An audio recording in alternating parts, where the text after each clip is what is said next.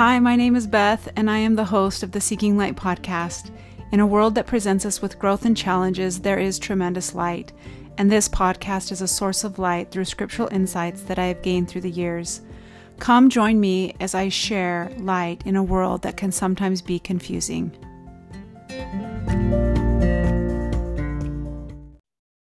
Thank you for joining me today. I hope you're having a wonderful day. I have a short and sweet podcast today. So on Sunday, I like to watch inspiring videos, things that inspire me to do better and be grateful for what I have, and to see that there are others in this world that are in need of love and kindness. And I really enjoy, I used to watch all the time Mormon Messages, and they changed that name because it's the Church of Jesus Christ of Latter-day Saints now. But there's on our TV, there's this app, or I don't know what you call it, but it's called LDS or Latter-day Saint channel. I think that's what it is. And so I sat down and I was watching a program called His Grace. And I was watching about this young woman who got into four accidents in 1 year. And the last one that she was in was really bad, and it caused her a lot of headaches and problems with her body and her mind. And she shares how one day she was out exercising. She's trying to heal her body by staying healthy. And she had this distinct impression. She had earphones on, she had music, and the distinct impression was to go inside of this building and play the piano. And so she ignored it and thought, well, I'll go, I'm in my workout clothes, I'll go another time. But the impression was really strong that she needed to go into there. So she goes into this building, which is a care facility for seniors. And she goes to the piano and she starts playing. And a man comes up to her and he says, "When's the show going to begin?" And she said, she started having a conversation with him, and she found out that his name was Mac, and that he was 99 years old, and that in 6 months he was going to turn 100. And she and Mac really clicked. And so she told him that she was going to come to this facility once a week and play the piano until his 100th birthday. Well, the week turned into every day, and Mac really changed her life. And it showed pictures of them and the times that she would go and celebrate, and that she would play the piano and they would talk, and they built this friendship. And one thing that Mac said to her all the time was, his saying was, "If you have a pulse, you have a purpose." And while I was watching this, it really touched me. And I began to think about that phrase, if you have a pulse, you have a purpose. And I also started to think about an article I read earlier this week about Shawn Bradley. Do you guys remember Shawn Bradley? He was in the NBA. He was the second draft pick. I think it was in 1993. Anyway, recently, he lives in St. George. He got hit by a car while riding his bike, and it has made him a quadriplegic. And in this article I read, there are times that Shawn has asked, why wasn't my life ended at that moment instead of being a quadriplegic and burdening my family, my wife, my children? And so he has all these questions. And truly in life, we go through a lot of things. I just had a conversation with a mother who feels like she's failing as a mother, and she doesn't feel like she has a clear understanding of what her purpose is. And when, this is what she wanted all of her life, and yet she's in so much pain because she feels like things are not coming together like she anticipated or hoped in her heart. So what is your purpose? Remember, if you have a pulse, you have a purpose. That's Mac. I don't know Mac's last name. But the definition, the noun definition for purpose is the reason for which something exists or is done, made, or used. When I served as the Stake Relief Society president, we would sit down to prepare, in that calling, basically, what we did is we kind of did large events.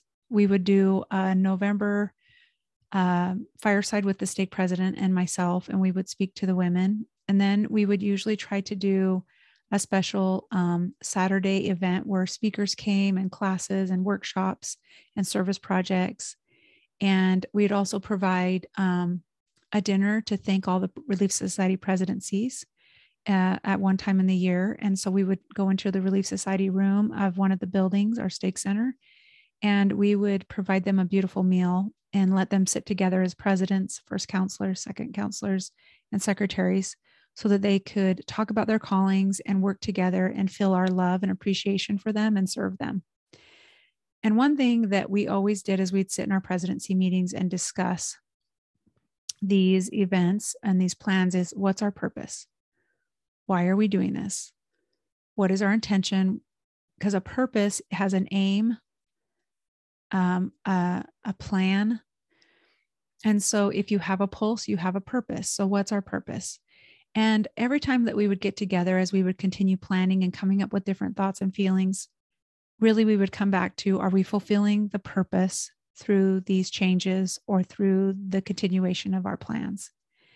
And if we weren't, we would correct course and make it so that we were accomplishing the purposes of that. The example of the dinner that I shared with you earlier, where we asked all the presidencies from each of the wards to come to the stake center, and we provided them with a beautiful meal.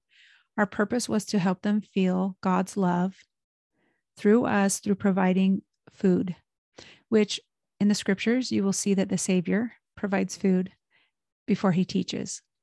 And so our purpose was for them to help feel God's love and his gratitude for all that they do, because sometimes serving as a Relief Society president or presidency, there's not a lot of thank yous, just because people are in their lives and they're struggling. And when they are struggling, you're there for them. And so sometimes their minds aren't able to consider that. But we would always consider the purpose. And so if you have a pulse, you have a purpose. So what's your purpose? Are you fulfilling your purpose? Do you feel like you are accomplishing the divine design that you have for your life? Elder Oaks said, "The purpose of mortal life for the children of God is to provide the experiences needed to progress toward perfection and ultimately realize their divine destiny as heirs of eternal life." As President Thomas S. Monson taught us so powerfully this morning, we progress by making choices, by which we are tested to show that we will keep God's commandments. To be tested, we must have the agency to choose between alternatives. To provide alternatives on which to exercise our agency, we must have opposition. So in our lives, just like Sean Bradley, my dear loved one that I spoke to, the mother, and this man named Mac, who was aging and in this care facility, there's going to be opposition in our lives. And that's part of the plan of our Father in heaven, that we come here to choose. We are tested to use our agency to choose between alternatives. So if you have a pulse, you have a purpose. Elder James E. Faust in 1979 said, "There is a divine purpose in the adversities that we encounter every day.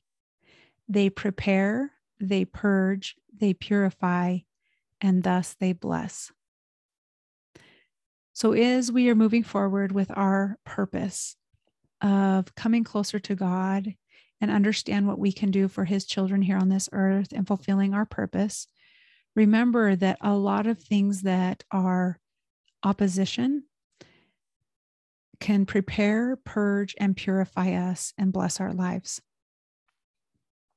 Finally, the last quote that I want to read to you today from Thomas S. Monson, he says, "A man without a purpose is like a ship without a rudder, never likely to reach home port. To us comes the signal, chart your course, set your sail, position your rudder, and proceed." So if you are listening today and there's a part of you that feels like you don't have a purpose, or you don't know what your purpose is, or you've lost sight of your purpose, chart your course, set your sail, position your rudder, and proceed. Because as Mac wisely said, if you have a pulse, you have a purpose. Thank you so much for listening. Have a wonderful day. I am so grateful that you listened to my latest podcast. Please share these episodes with your family and friends. I look forward to being with you again soon. Have a great day.